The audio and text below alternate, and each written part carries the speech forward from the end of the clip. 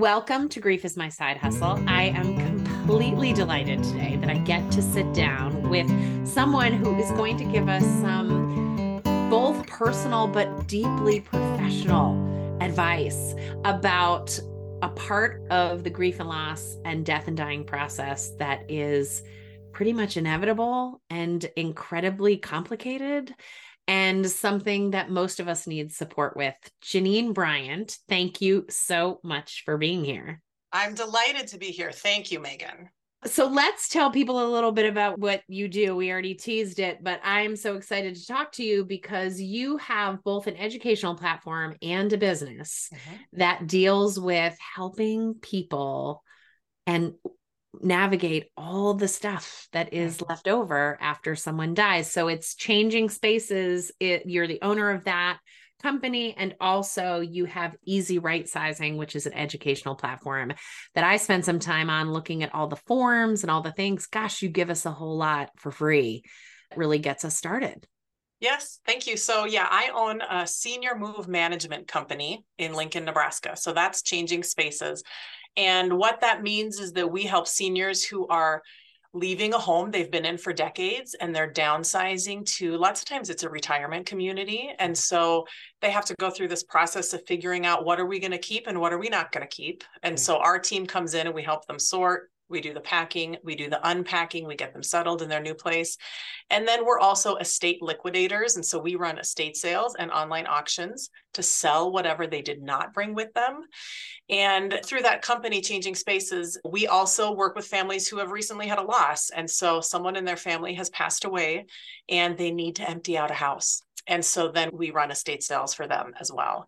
And then, yeah, my educational platform, Easy Sizing, is my attempt to reach people outside the Lincoln, Nebraska area with this content and this education, because I really am so passionate about it. That word is overused, but I feel very called to this line of work. I am a natural organizer. I love working with seniors.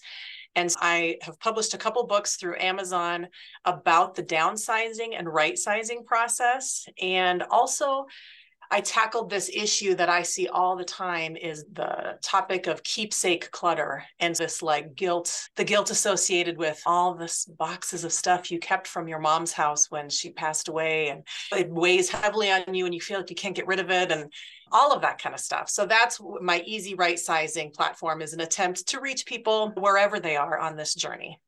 Oh God, I can't wait to dig into this.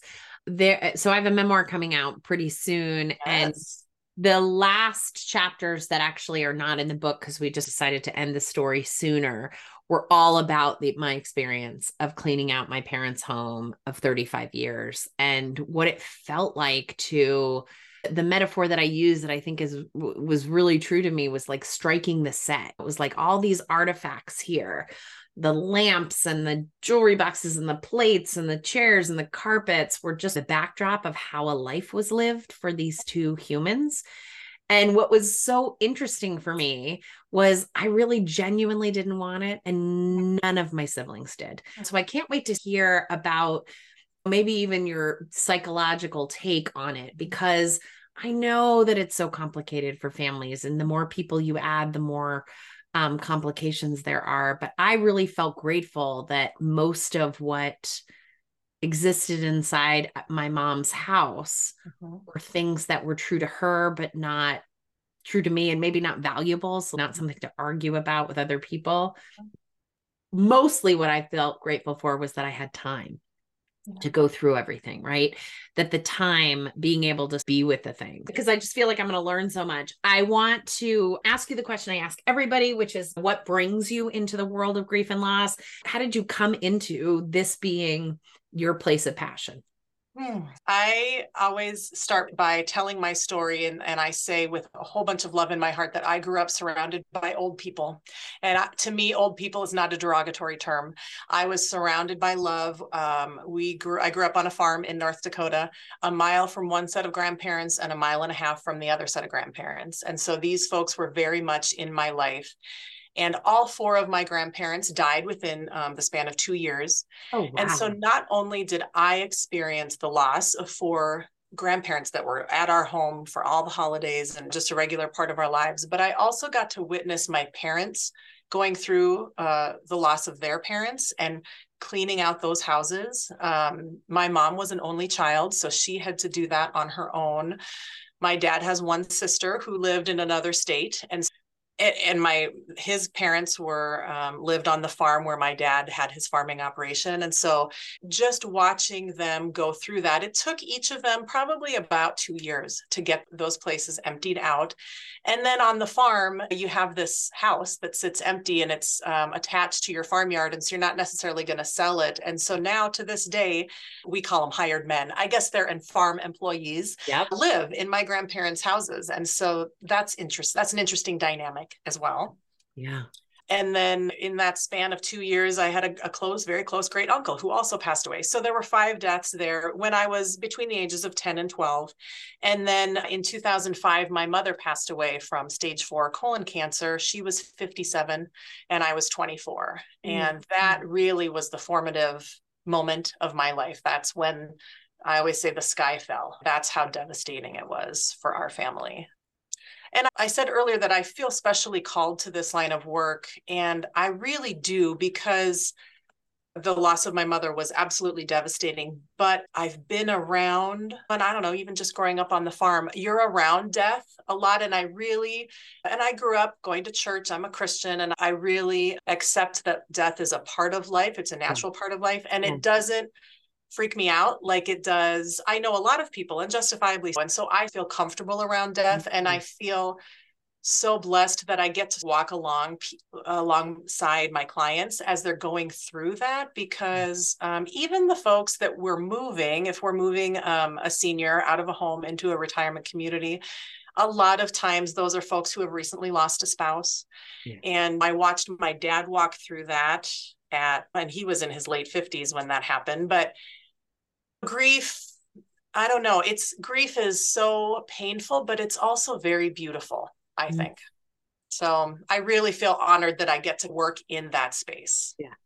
I get that. I understand exactly what you're talking about, which is I get that we're thinking about death and change and the end of life when you're working with seniors all day long. But I also think there is something sacred about, I don't know. After my mom died, I felt it was like really important to me to touch everything. I can't really explain that, except that I just felt like her atoms are in all this stuff. Like, how do I get it back into me? And I think about it a little bit like with the things as like a different kind of laying on of hands. The traditions and lots of cultures of shrouding a body and dressing a body at the end of life. But also I think that in the best case scenario, the artifacts that are left behind, not in a Marie Kondo way of does it bring me joy, but just acknowledging that this was part of their lives. And I don't mean because it's all precious. My mother had 24 rolls of wrapping paper. And I was like, what the hell am I going to do with 24 rolls of wrapping paper? Why'd you keep buying wrapping paper? Can you talk a little bit about what makes these processes go well in terms of your experience, and maybe if it's more compelling, what makes it not go well? Is it all unique, or are there any things that you feel like are generalizable? I do think it's unique because so much depends on your relationship to the person who passed away, right? If it was fraught or if it was very close. Also, the nature of the death, too. I have to tell you, Megan, the universe has brought us together at the right time. This morning, I was with my husband and his 90-year-old mother who is on hospice, and we are expecting her to pass away any day now. And that is a different kind of death than a mother dying at 57, where the whole community is talking about what a tragedy it is. So every kind of death is very unique, and your relationship and the family relationship is very unique. And so I don't think there are best practices, but they all need to be tweaked to whatever the family needs at the time. And what I have learned is that some people react to it differently. Some people want to get all that stuff out of the house immediately. I have a friend whose mother passed away. Yeah. And her dad cleaned out those closets right away. Yeah. I know other people who have not been able to touch those closets for 2 years. And like you said, they're feeling like their atoms are on their stuff. I think clothing is one of the most powerful things because it feels so personal. It smells like them for quite a while. I still have one of the things I still have from my mother is a cardigan sweater, white cardigan sweater hangs in my closet. And because for a long time it smelled like her, and it doesn't smell like her anymore, but I still have it there. I remember when my mom passed away, her handwriting, anything we could find that had her handwriting on it became precious, a grocery list, or we just wanted to keep those things. They felt so personal. I still have a pair of her leather gloves and a pair of shoes of hers that I still wear, and it's cool. It makes me think of her. Yeah.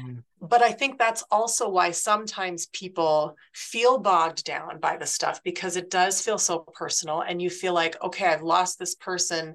Now, am I just throwing out the memories, throwing out the relationship as I'm throwing out the stuff? And so I think a lot of times my advice is to not rush it if you can, if that's an option. And sometimes financially it's not, because if they're in a living situation where they're paying rent, you are going to have to pay rent until that apartment is empty or that house is empty.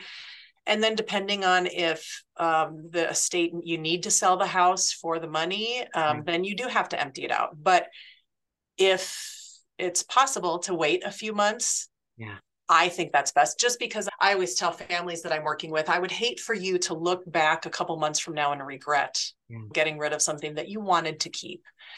And they say when you lose a spouse, anyway, everyone always told my dad, don't do anything for a year. Yeah.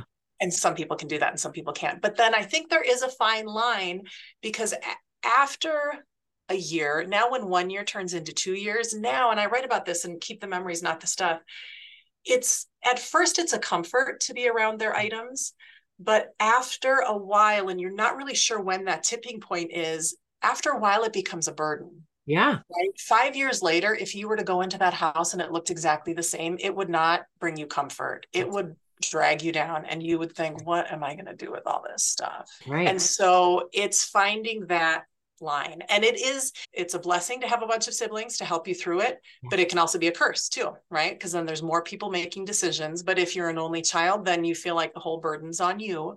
So it's multi-layered. And I think that's what makes it so interesting. You hit on a couple of things in there that I wanted to touch on because I hear about them all the time. You talked about your mom's shoes and gloves. There is something so intimate about shoes because they get broken in and molded in by a person who was wearing them in their life. Clothes take their own shape back on a hanger or in a drawer, but there is something about a shoe and a belt. Yeah, something about those. So I hear a lot about that. I know lots of people that saved one pair of shoes. And I get that. After my dad died, I had assumed my mom had gotten rid of his things. And of course she hadn't. He had died 2 years before. And I opened a closet and all his shoes were in there. And I was like, oh my God, I can't with this. I can't. But I agree with you. And I think you're talking about something really important energetically, which is that if it's too hard to attend to the things now, you can trust that as wisdom, that there's wisdom that like it's beyond the threshold of what you can do. But what you do, which is impossible to understand in the like first couple of weeks of grief, is that you grow the capacity to do more every day. Because you have to. So, because you have to. And so when people say stupid things to a parent who's lost a child, oh, I could never survive it. Guess what? They could never survive it either. They just are. They're growing the capacity to do it because they have to, right? Like somebody who is forced to, I don't know, walk 100 miles, like they couldn't do it either, but they become a person who can. And I think with the stuff, I say it to people all the time because it's such a thing as they have a box of their grandfather's stuff and they can't go through it. Okay, what can you do with it? I had a client who like got a box of stuff and her doorman kept saying, you need to come pick up this box. And she was like, I can't. And I said, what can you do? Can you tip the doorman? He clearly can, like, can you just say, I'll get it when I can get it and just give him some money so that he keeps it there? Can you have somebody else take it to their apartment? Can you? And just in the question, like in the trusting the wisdom that you can't, when that's possible, you begin to see it's not that I can't forever. It's not that I can't do anything. Yep. It's that I can't donate all my mom's clothes right now. Yeah. And so sometimes it's a lot of times the first thing that people do is I got to go clean out the fridge, right? Because that's going to start stinking. That's real. And so great, you can go clean out the fridge and that is fine. And then maybe we move on to the bathroom or you just do the easy stuff first. And for me, as I was going through my mom's things, I realized for me, it was part of the grieving process. I felt like I was getting to know her on a little more. And I felt like I was tying up her loose ends. My dear mother, I love her, but the woman never quite got organized in her life. And she was always trying to get organized. And that's probably why I have an organizing company. I'm probably perpetually trying to organize my mom's house. What a testimony to your love of her. But I just I felt like I was tying up her loose ends. Yeah. We even had a bathroom in our basement that she was always going to paint. And she'd even bought the paint and everything. And she never got it done. And I painted that bathroom. And my dad was like, what are you doing? But I thought my mom wanted this done. And it can be for some people part of the grieving process and tying up those loose ends. And if you can't do it, that's where companies like us exist, right? And you can hire someone to do it. And when we work with a client, we always say, we'll come in after you and the family have all decided what you want to keep and have removed what you want to keep. Because I want people, you can't keep everything, but I want you to keep the best and let go of the rest. And so go through and identify those things you want to keep, get them out, and then we will come in and we'll deal with everything that's left. We'll take out trash, we'll take stuff to donation, we'll sell what's sellable. And so you can hire someone else to do that if you want, if it's not a project you feel like you can take on. It's such a concrete form of help. One of the things that I talk to grievers about is what kind of help can you ask for, and who can help you with these things. And when I was doing my mom's clothes were all basically from the same company. She was tiny. She was 5 feet. I'm 5'8". Oh, wow. And she weighed about 100 pounds. She was just a slip of a human, and all of her cleathes were from Eileen Fisher. And she cute. Those clothes. And cute. And they were expensive and they were beautiful. Yep. And I couldn't bear it. And I cleaned out my mom's house during COVID on my own because it was before vaccine. So even though I had 5 brothers and sisters, I'm not sure everybody was happy. That's the way it came down, but I felt I had to, and I couldn't bear her clothes. And so every day, as soon as the sun rose, I would call my best friend. And for a couple of hours, she would talk to me about nothing. Well, I folded my mother's clothes and put them in a donation box. So I almost don't remember doing it, but it was a process. And when I think about coaching people, it's like, what can you ask someone to do? I couldn't ask someone. I literally couldn't ask anyone to come in and help me. Right. But it was like a tether and a line to say, okay, just talk to me. Tell me some ridiculous story. Tell me the plot of The Real Housewives while I to do this thing that was so hard and I wanted to be distracted from. Yep. Because you feel when you're going through that, there's something so isolating about grief. And you feel like you are the only one you feel like you're the only one in the world going to clean out your dead mother's closet that day. Right. And to have that line to your friend. I know my college roommate came to stay with me at my dad's house after my mom died. And I just said to her just recently when I saw her, I said, I'll never forget that. That bonded us forever, just to have someone who just stayed there and didn't help, talked to me. It's so meaningful.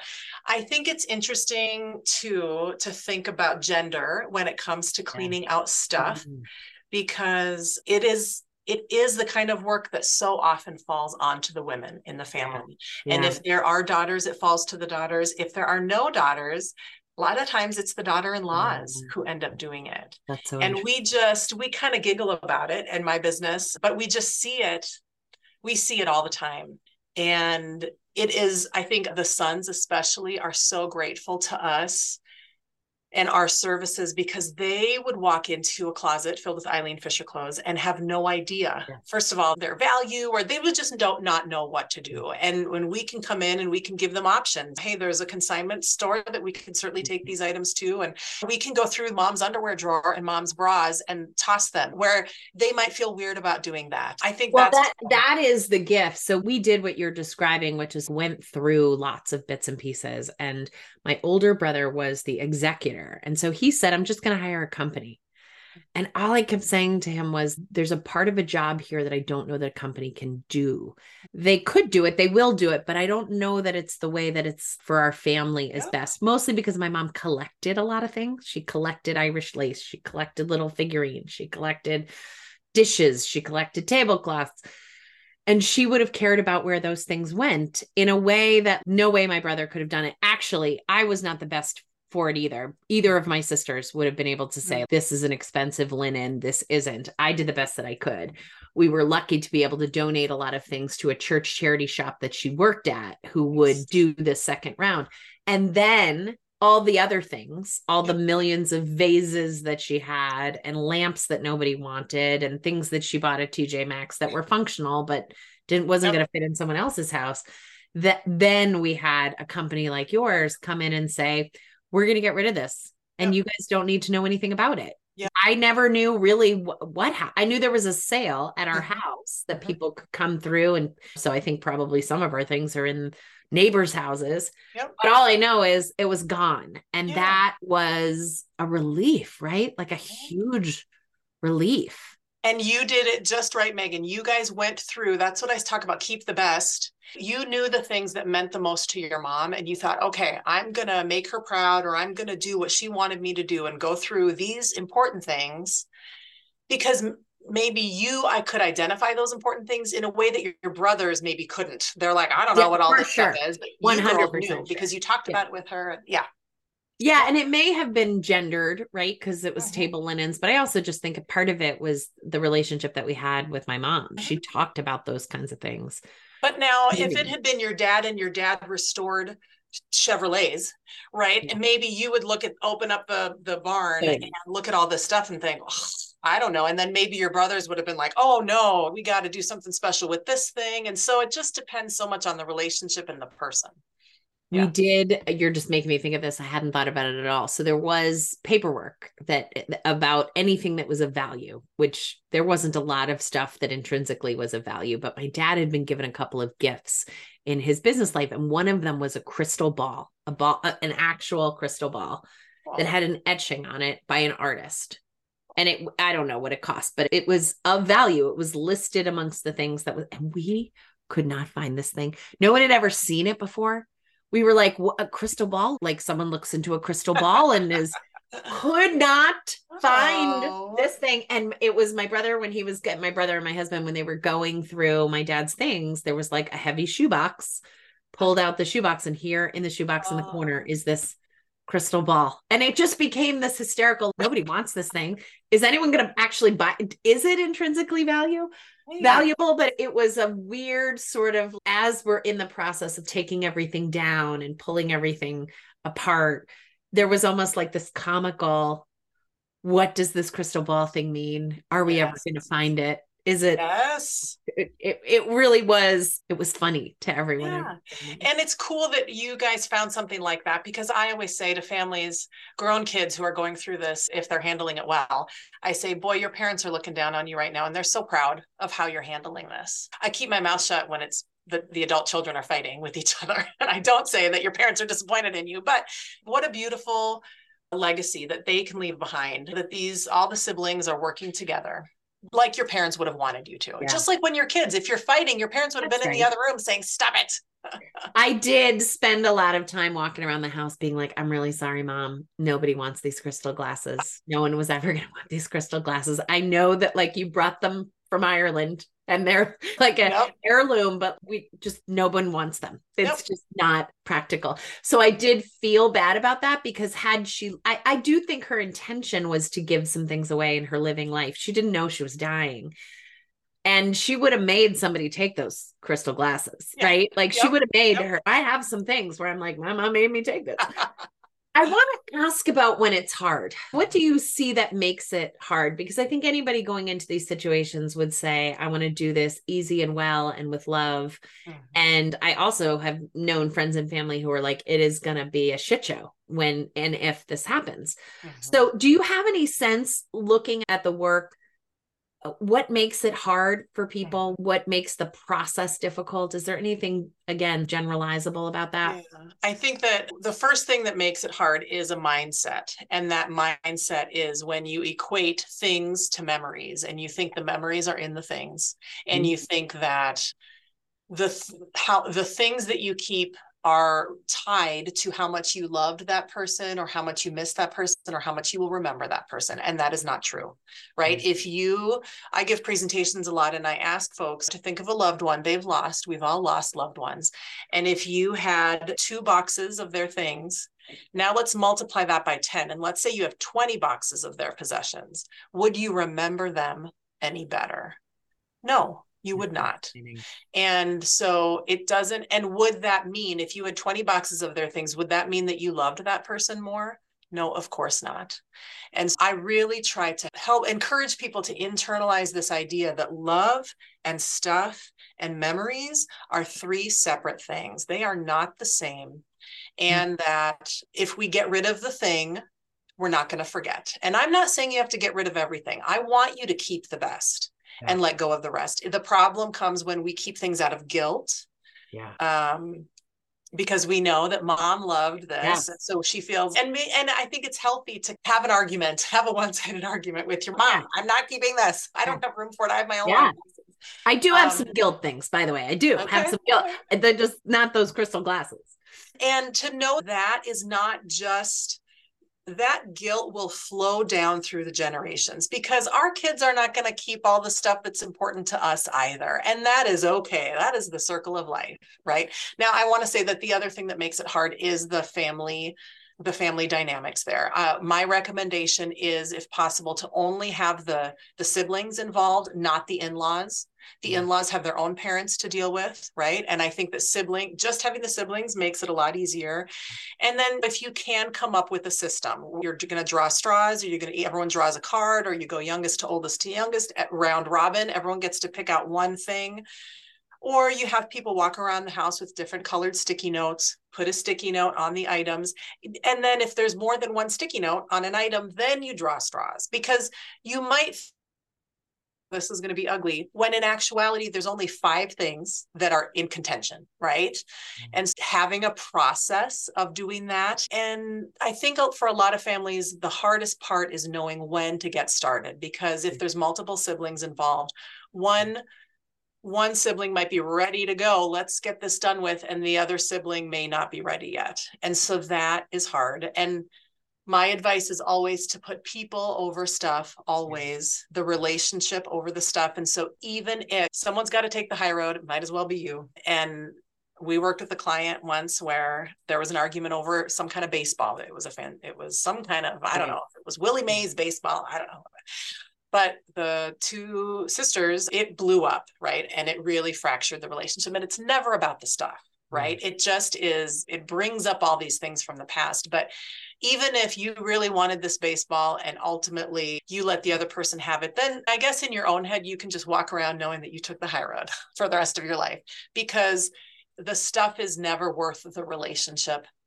And to think back on the person that you lost and what would they want me to do? Is that what you would have built on that property?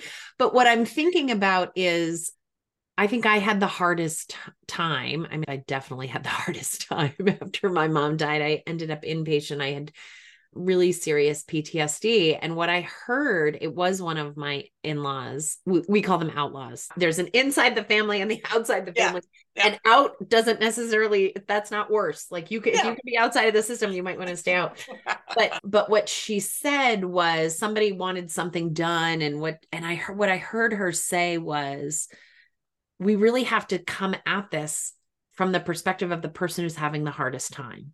Oh, Right. And I wow. was like, oh my Great God, sister-in-law. that's what's like you feed the hungriest. And Yeah. it was such a moment of grace. Yeah, other people want this to go a different way, but the thing that is the most important is that we don't push someone past what they can do. And That's particularly awesome. my mom had lots of jewelry and I just couldn't bear it. I Mhm. could not bear, partly she had some of that jewelry on when she died and I didn't want to see it again. Mhm. But also my mother absolutely millions of times had talked about how she was going to decide which bracelet went to which person and the idea that she didn't get to do that, which Yeah. she wouldn't have given us what we wanted. She would have given us what she wanted us to have. Right. And that actually only happened this past Yep. fall. My sister said, "Hey, what do you think? Would Mhm. this be?" Mhm. Because we had had a test case with it. My brother was moving and he was like, "Look, let's do something with mom's jewelry or I'll just sell it." And then I didn't sleep for 2 days.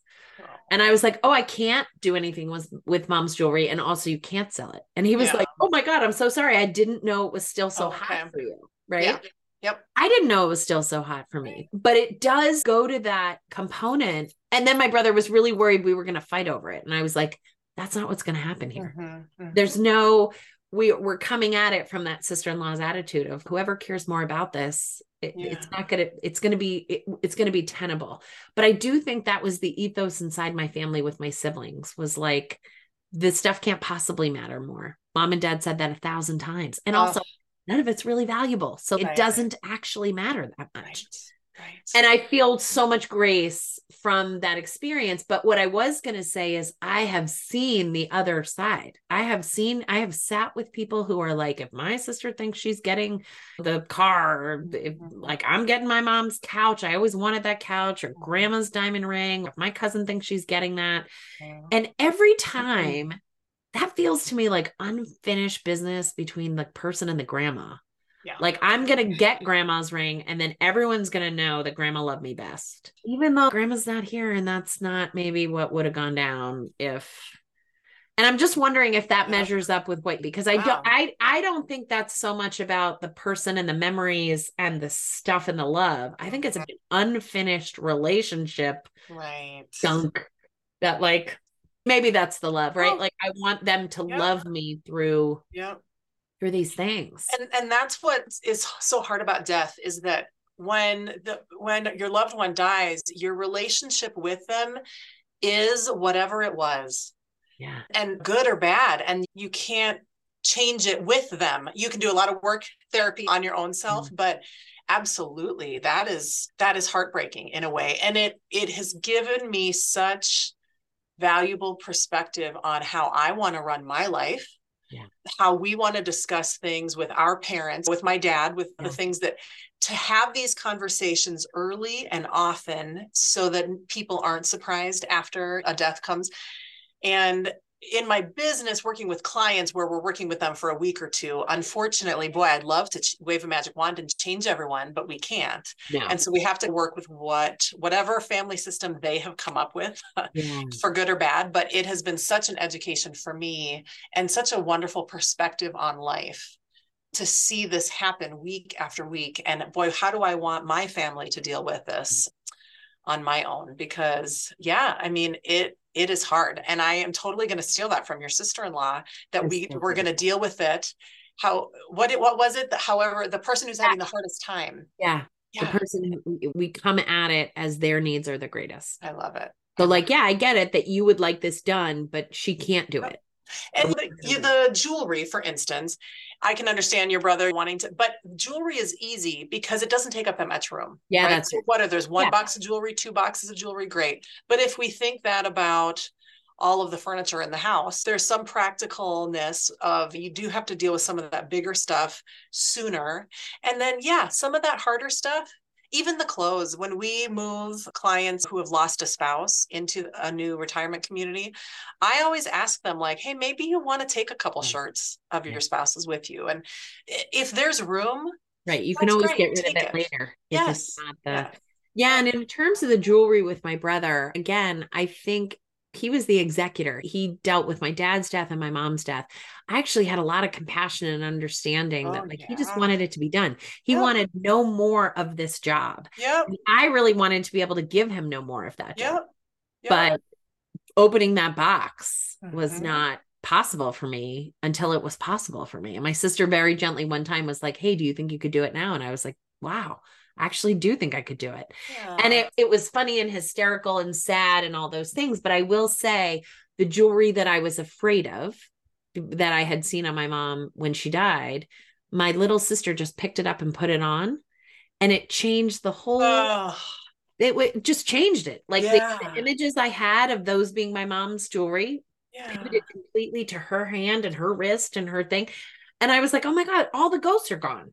This is just jewelry. She's used to be my mom's. And now we did all think the jewelry was a little haunted for a while because every one of us had some nightmares and like weird things happen. And if my mom could haunt you, she would have. So particularly around the jewelry, but it was a huge learning curve. And I think a grounding in the thing that I thought was true, which is if you don't push yourself past your tolerance place, it can be okay. Like it can be, but I know, and you said it in the beginning, there are a lot of people that kind of grace is not possible for them.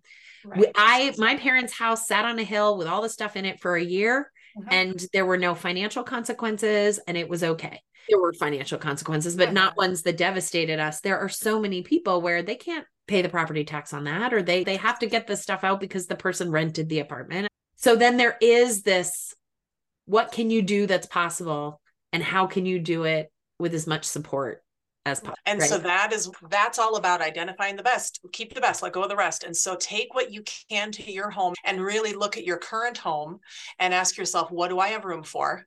Because 30 boxes of your mom's stuff in a basement, or God forbid, a storage unit, don't go there. But did that with my dad. We did that with my dad. Oh my God, I can't even tell you. Because you talk about things changing, the ghosts being gone, visiting your dad's stuff in a storage unit. Boy, that's not paying money to put your dad's crappy that's not comforting. Now it's a burden. That was just insane. And I do think that I'm glad you said that about the jewelry, because I think our attachment to stuff does change and lessen over time. And so immediately it is gut wrenching to go through your loved one's things. My mom's been gone now. She died in 2005. So many years. It's not gut wrenching anymore. In the same way that our keepsakes that we keep for ourselves, when we go to the prom, we maybe save the corsage, we save the program, we save the napkin. Right now, Megan, you and we're not attached to those keepsakes from prom. And so over the years, we're more likely to let it go, and it doesn't hurt as much, in a way that I am not still grieving my grandparents who died in 1992 and 1994 when I was a child. I loved them. I miss them, of course, but I'm not grieving them daily. And thank goodness. Thank goodness. And I know certainly in the beginning, when I lost my mom, you feel guilty. You want to feel, there's a part of you that wants to feel that pain forever. And you feel guilty for moving on. But that's one of the universe's greatest mercies, is that you don't feel. That's right. That you acclimate to the loss over time, and that your brain learns it and your body comes to understand it. And that doesn't mean that there aren't things that are, I have them on now, both my mother's wedding band and my father's wedding band, and I play with them all the time, and I find myself playing with them all the time, and they are so sentimentally beautiful to me. But I don't have the same kind of pain that I did when I put them on for the first time. I put my dad's on and was like, one day I'm also going to have my mom's. I didn't know that it would be as soon as it was, but now it's a necklace that I love and cherish. And when people ask me, I'm like, yeah, those are my parents' wedding rings. They died.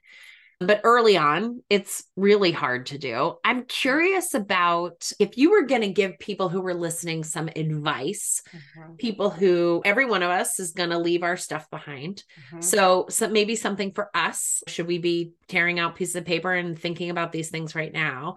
And then maybe also those of us that are going to be in it with other people and our teams, and we're going to, maybe particularly with parents, because I think maybe that's the least out of order death to be thinking about, that my parents' things are going to somehow become my responsibility. Are there things that even when someone isn't actively dying that we should be thinking about, or could be thinking about, or doing in a proactive way? I think the holidays are a great time to think about this, because none of us need any more stuff. And if you are lucky enough to have your parents, the grandparents still around, boy, they should not be going and going to Target and buying you a Christmas present, they should be looking around their house. And what you could say to mom and dad, boy, mom and dad, what kind of things would you like to give to your grandkids this Christmas that are in your house? Let's give it to them now, because you will be there to tell them, oh, this vase came over on the boat from Norway with my great grandmother. You will be able to tell that story to them. And then that vase will mean something, not because they knew your great grandmother, but because they know you and they remember you telling them about it. And I think the holidays is a wonderful time to do that and to make it a lovely thing instead of a sad thing. Oh, grandma just died and now we're deciding who gets her stuff. Let's do it now. And like you said, not someone who's actively passing away, but hey, boy, we would love to hear these stories now and get them documented and take a video of her giving it to him and take a picture of the grandma with the grandson giving him. These are all active things that you can be doing, because when you have passed on and identified the best things, then it's not such a devastating thought that maybe they're not going to keep my Hallmark Christmas ornament collection because they kept the Irish crystal. Like, they can't keep it all. And so let's identify, boy, if they're only going to keep 5 things, these are the 5 things I really want them to have. What about the people who are receiving the things? Do you recommend that they also, I'm thinking about my son. I asked my kids, I was like, is there anything in the house that you want? And he was like, I want Papa's waffle maker. And I was like, like, my dad had made waffles like one time, and he was like, I want his waffle maker. That's I don't know if he practically wanted a waffle maker or if it was some sentimental connection to my dad. But do you recommend that people also, because I don't know, I'm just thinking about like the ways that I love people. I probably don't care if I get their crystal from Ireland, but I might want the coffee cup that they drank their coffee out of every day. Yes, absolutely. Absolutely. Yes. I always say that if an object is going to mean something, it has to be tied to an experience or a memory.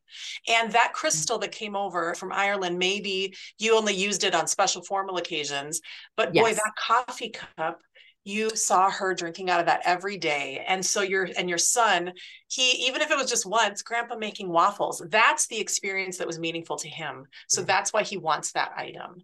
And we get to choose. So the whole point of keepsakes is to remind us and to make us happy. And so we get to choose that. It's not what made your mom happy. It's what makes you happy. And the reason those crystal goblets from Ireland meant something to her is maybe because she took a trip to Ireland. She got them. She remembers bringing them over on the plane, but you weren't on that trip. And that's okay. She might be shaking her head, Megan, at you and thinking, oh my gosh, I can't believe you kept that. She can't believe. We all get to choose those things. Yeah. There's a woman in a professional group that I know whose name is Charlene Lamb, who has a platform called Curating Grief. And you may be familiar with it, but if not, you should definitely check it out. She creates art out of the things that can't be left behind. So she has a watercolor painting of your mother's gloves, or a small purse that's mounted in a picture frame. And so she really is looking at the, like, how do we transform the memory and how do we convey that kind of out into the public? And so often she'll put on art, there'll be a gallery show of people's items, which I just think is so beautiful. And I wish I had known her before because I maybe would have taken photos of my mother's particular favorite, I don't know, teeny tiny clothes, or I didn't know a lot about how you could take things and turn them into teddy bears and into necklaces. I had never been introduced to that, even though I was in the field of grief and loss. Those ways of transforming things hadn't really made its way into my life. Do you have, when you're talking to people, is there a keep 3 things, keep 2 things, keep 1 thing, keep 5 things, don't keep more than 10 things? Do you have advice about that? A couple things. I always say, try only to keep things you can display or use. Because again, the point of keepsakes is to make us happy and remind us. And it's hard to love it if it's in a box. And it's really hard to love it if it's in a storage unit across town. If you're going to keep things, then make sure they're things you can use, like the waffle maker, or things you can display. Great. Put it in a shadow box, hang it on a wall. And because if it's important to you, then keep it like it's important to you, and don't put it in a box in the basement, and keeping things that you can use and display. And then I do say to set limits. And so if you are coming from a full house, if your house is full, then I want you to ask yourself, really, how many boxes can I take? Okay, let's say it's 2 boxes. Let's say it's 10 boxes. I think more than 10 boxes, in my opinion, is probably a little much. And so identify what you have. And then when it comes to bigger things like furniture, oh, I really want that antique pump organ that was at mom's house. Great. What piece of furniture are in your home are you going to get rid of? Because we're not going to, I would suggest not bringing it over and putting it in your garage, right? If you want it, then great. Let's sacrifice something else, your IKEA bookshelves, get rid of those, and then we'll bring over this antique pump organ that means so much to you. And so it is about setting limits. We set limits for ourselves in all kinds of areas, right? We set a budget for ourselves. We don't let ourselves, most of the time, eat the whole box of cookies. We make ourselves, let's stop at 2 or 3. And so let's set limits on our stuff as well, and our keepsakes. Yeah. And because I always say that what is rare is precious. And so in a lot of ways, 1 or 2 boxes of things from your loved one is way more meaningful than 30 boxes. That's so good. What it's making me think about, like when I was cleaning out my mom's room, under the bed, I found these huge like boot boxes that were filled with letters, all the letters that her kids had sent her from when they lived abroad, and letters from my dad early on in the marriage. And I asked everybody, do you want them? And everybody was like, I don't want them. And I couldn't bring myself to throw them away. I'm glad. They're the correspondence of a whole life. And, but it was a lot. It was a big box. And I brought them. And the other day I was like looking for something in a closet, and I was like, what the hell's in this box? And I was like, oh my God, these are all the letters. These are all the letters. Yeah. And I, again, checked in with myself. Are these mine to keep? These aren't my stories. Are these mine to keep? And I haven't finished thinking about it. I have permission from everybody else to throw them away. I did peek at a couple of them, and they're really sweet, but they're not my story, right? I've already read the letters that are mine that I sent my mother from England. And I really am sitting with that. But what it's making me think about is, I do think sometimes you take the things as part of the process, right? I wasn't taking the letters because I was like, I want these. I was like, I can't sit with these right now. I'm going to bring them into my home. And it is interesting because I think before we started this conversation, I would have said, oh no, I'm at peace and I've done all the work. But this box of letters, I'm not displaying it. I'm not using it. It's not my story. They're not really mine. They're not my, I didn't choose to keep them. So I'm going to sit with that. You've really provoked some thinking for me of what is this and what is the right move here? And maybe if I can give some suggestions, I love this because letters too are so personal. It's her handwriting, right? And I also think it's interesting to think about secrets. Yeah. And because it's almost like reading someone's diary, right? And I love that you had that thought, are these mine to keep? Because I certainly, and we run across this with clients all the time. Hey, I don't want my husband to see this box, or who knows, right? Or I don't want my kids to see this. And it's my personal opinion that everyone's entitled to their secrets. But what you might do is divide them up and send the brothers letters to your brothers and keep yours. And then if you have even like letters that your mom wrote to one of her friends, if that friend is still alive, or if that friend's daughter is still alive, to send those, that might be such a blessing for them. You maybe don't even need to tell them it's coming. For them to walk to their mailbox and see this little package of letters from 50 years ago. What a delight, because then it is their story, right? Hey, these are letters that you corresponded with my mom 30 years ago. How fun to walk down that memory lane with them. And to know that there are other people who are mourning your mom, not just you and your siblings. And so maybe her friend would love that. It's making me think about when people say what's meaningful to a griever. I always say photos and stories. It doesn't matter if the story is something really simple, like you walked in on the dad in the kitchen and he was singing along to Billy Joel. Like you can just tell your friend that story, because you have just now in 20 seconds transformed the idea of, oh, these are a burden, to, oh, these could be a gift to someone else. Maybe they're being kept because they are a gift and not a burden, that someone else might want the memories that are more relevant to them and not really connected to me at all. that is the gift of it. Hey, remember this person who was in your life who isn't here anymore, who cared so much about you. Here is a remnant of that may be meaningful to you, right? Like as corsage, right? I come by this honestly. Oh, so good. When after my mom died, I was going through all of the stuff in her house. And since she was an only child, she had all of her mother's, my grandmother's correspondence. And so in this box, I found this letter that my grandmother's sister-in-law had written to her when she was in the hospital having my mother. So the year was 1948. She'd just given birth, and her sister-in-law wrote her a letter. I'd never met this sister-in-law. I knew who she was. I'd heard her name, but she died years before I was born. And I thought, oh my God, I don't know this lady like this, but it's cool. It's a letter that was written in 1948. But I do know this lady's daughter. This lady's daughter is my godmother. And I thought, on a whim, I'm just going to send this to Debbie, my godmother. And I just said, hey, this letter was written by your mom to my grandmother, and we still have it. And I just thought you'd like to keep it. And she wrote back to me. She was so touched. Her mother died when she was young, and her dad remarried, and the stepmother threw out all of her mother's things. And she said, Jeannine, this is the first time I've seen my mother's handwriting. And I thought, oh my, I almost threw that away.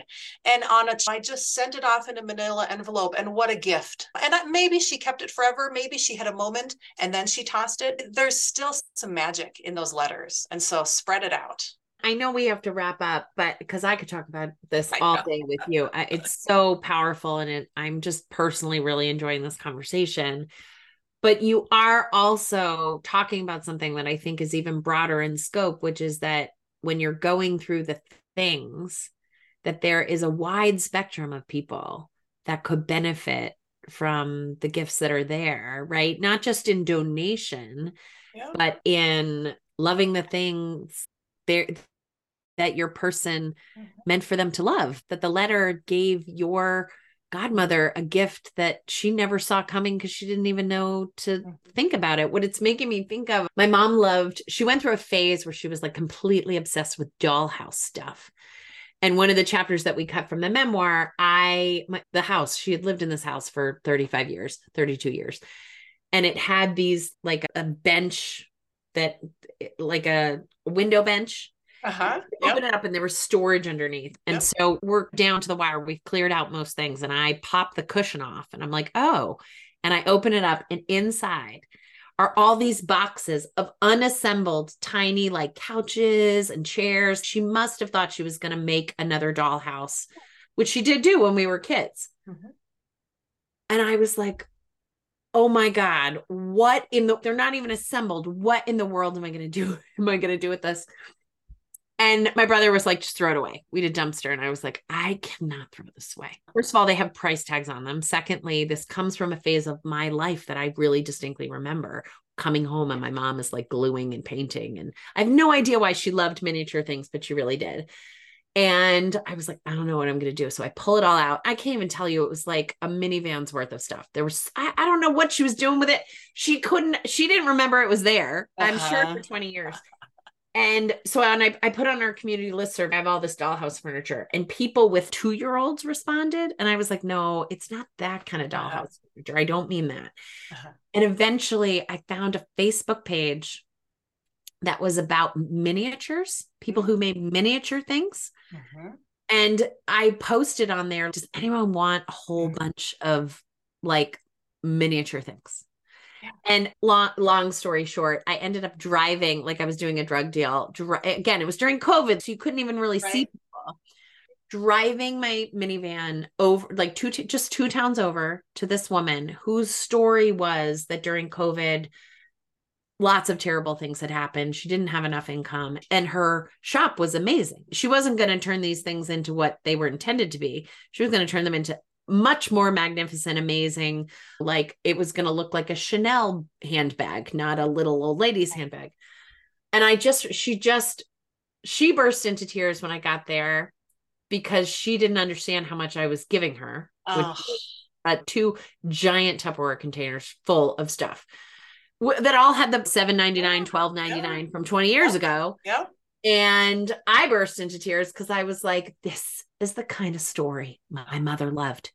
These total weird Oh, kismet stories where something yes. really good came of nothing Yes. was the like gold of what Yes. she wanted. So I really want to remind people that even though it's a tremendous burden, Mhm. there is also so much something else, Mhm. goodness and love and grief processing and movement and energy Yep. that this is. And so we're circling back where we started, which you said this is a passion for you. And I get why, because it's Mhm. really hard, but I think it's really holy. I think so too. Absolutely. I agree completely. The stuff is like the physical manifestation of their spirit that Yeah, was here and is no totally. longer here. And someday we'll understand it all. But right now, we just got to deal with the stuff. And I think that there is absolutely a way to bless other people, Yeah. donating, giving for free, even selling. I think Yeah. shopping at an estate sale, I think it's cool. My mother These, loved the state sales. She'd be like, yeah, they didn't know what they had. I got it for $24.99. I'm there you like, they did, go. Mom. They Yeah. just wanted to get rid of it because their parents died and they didn't want that tea set anymore. Yes, yes. I always say when our clients have like clothing from the 70s hanging in their cedar closet, I just say some 23-year-old girl is going to come through and she's going to look She's so gonna die. cute in She's gonna this. die. She's gonna Yeah, be so happy. yeah. If people want to be in touch with you, because again, you have so many resources on your sites, what's the best way? We'll put it in the show notes as well. But how do they get in touch if they want to know more about what they could be doing or if they need help when the time comes? Yeah, easyrightsizing.com is the best place if you don't happen to live in Lincoln, Nebraska. Yeah. But easyrightsizing.com. And we're on Facebook and Instagram. Like I said, there are a whole bunch of resources there, free resources. There's links to the books that I have. I have an online course as well. But it's a good place to start. And just to know a lot of what I talk about is, I think, comforting because people just want to know that they're not alone. I think there really is something very isolating about grief, and you feel like, oh, no one really understands. And we're all so different, but we're all very much the same. And I think we all go through a lot of the same emotions when we lose a loved one. I am so appreciative of this conversation. It meant so much to me today to get to talk about these things, even just the little memories of the experience of it. I'm really grateful that you are in this space and helping people and that we can remind people that there is help to be had because I think the artifacts and the things that are left behind they can be a different level of overwhelming. And just the way that you talked about it today felt really like hopeful and beautiful instead of a heavy task and a burden, which I think it also is. I think it also can be. Thank you so much for this hour and your time and all of it. This was really lovely.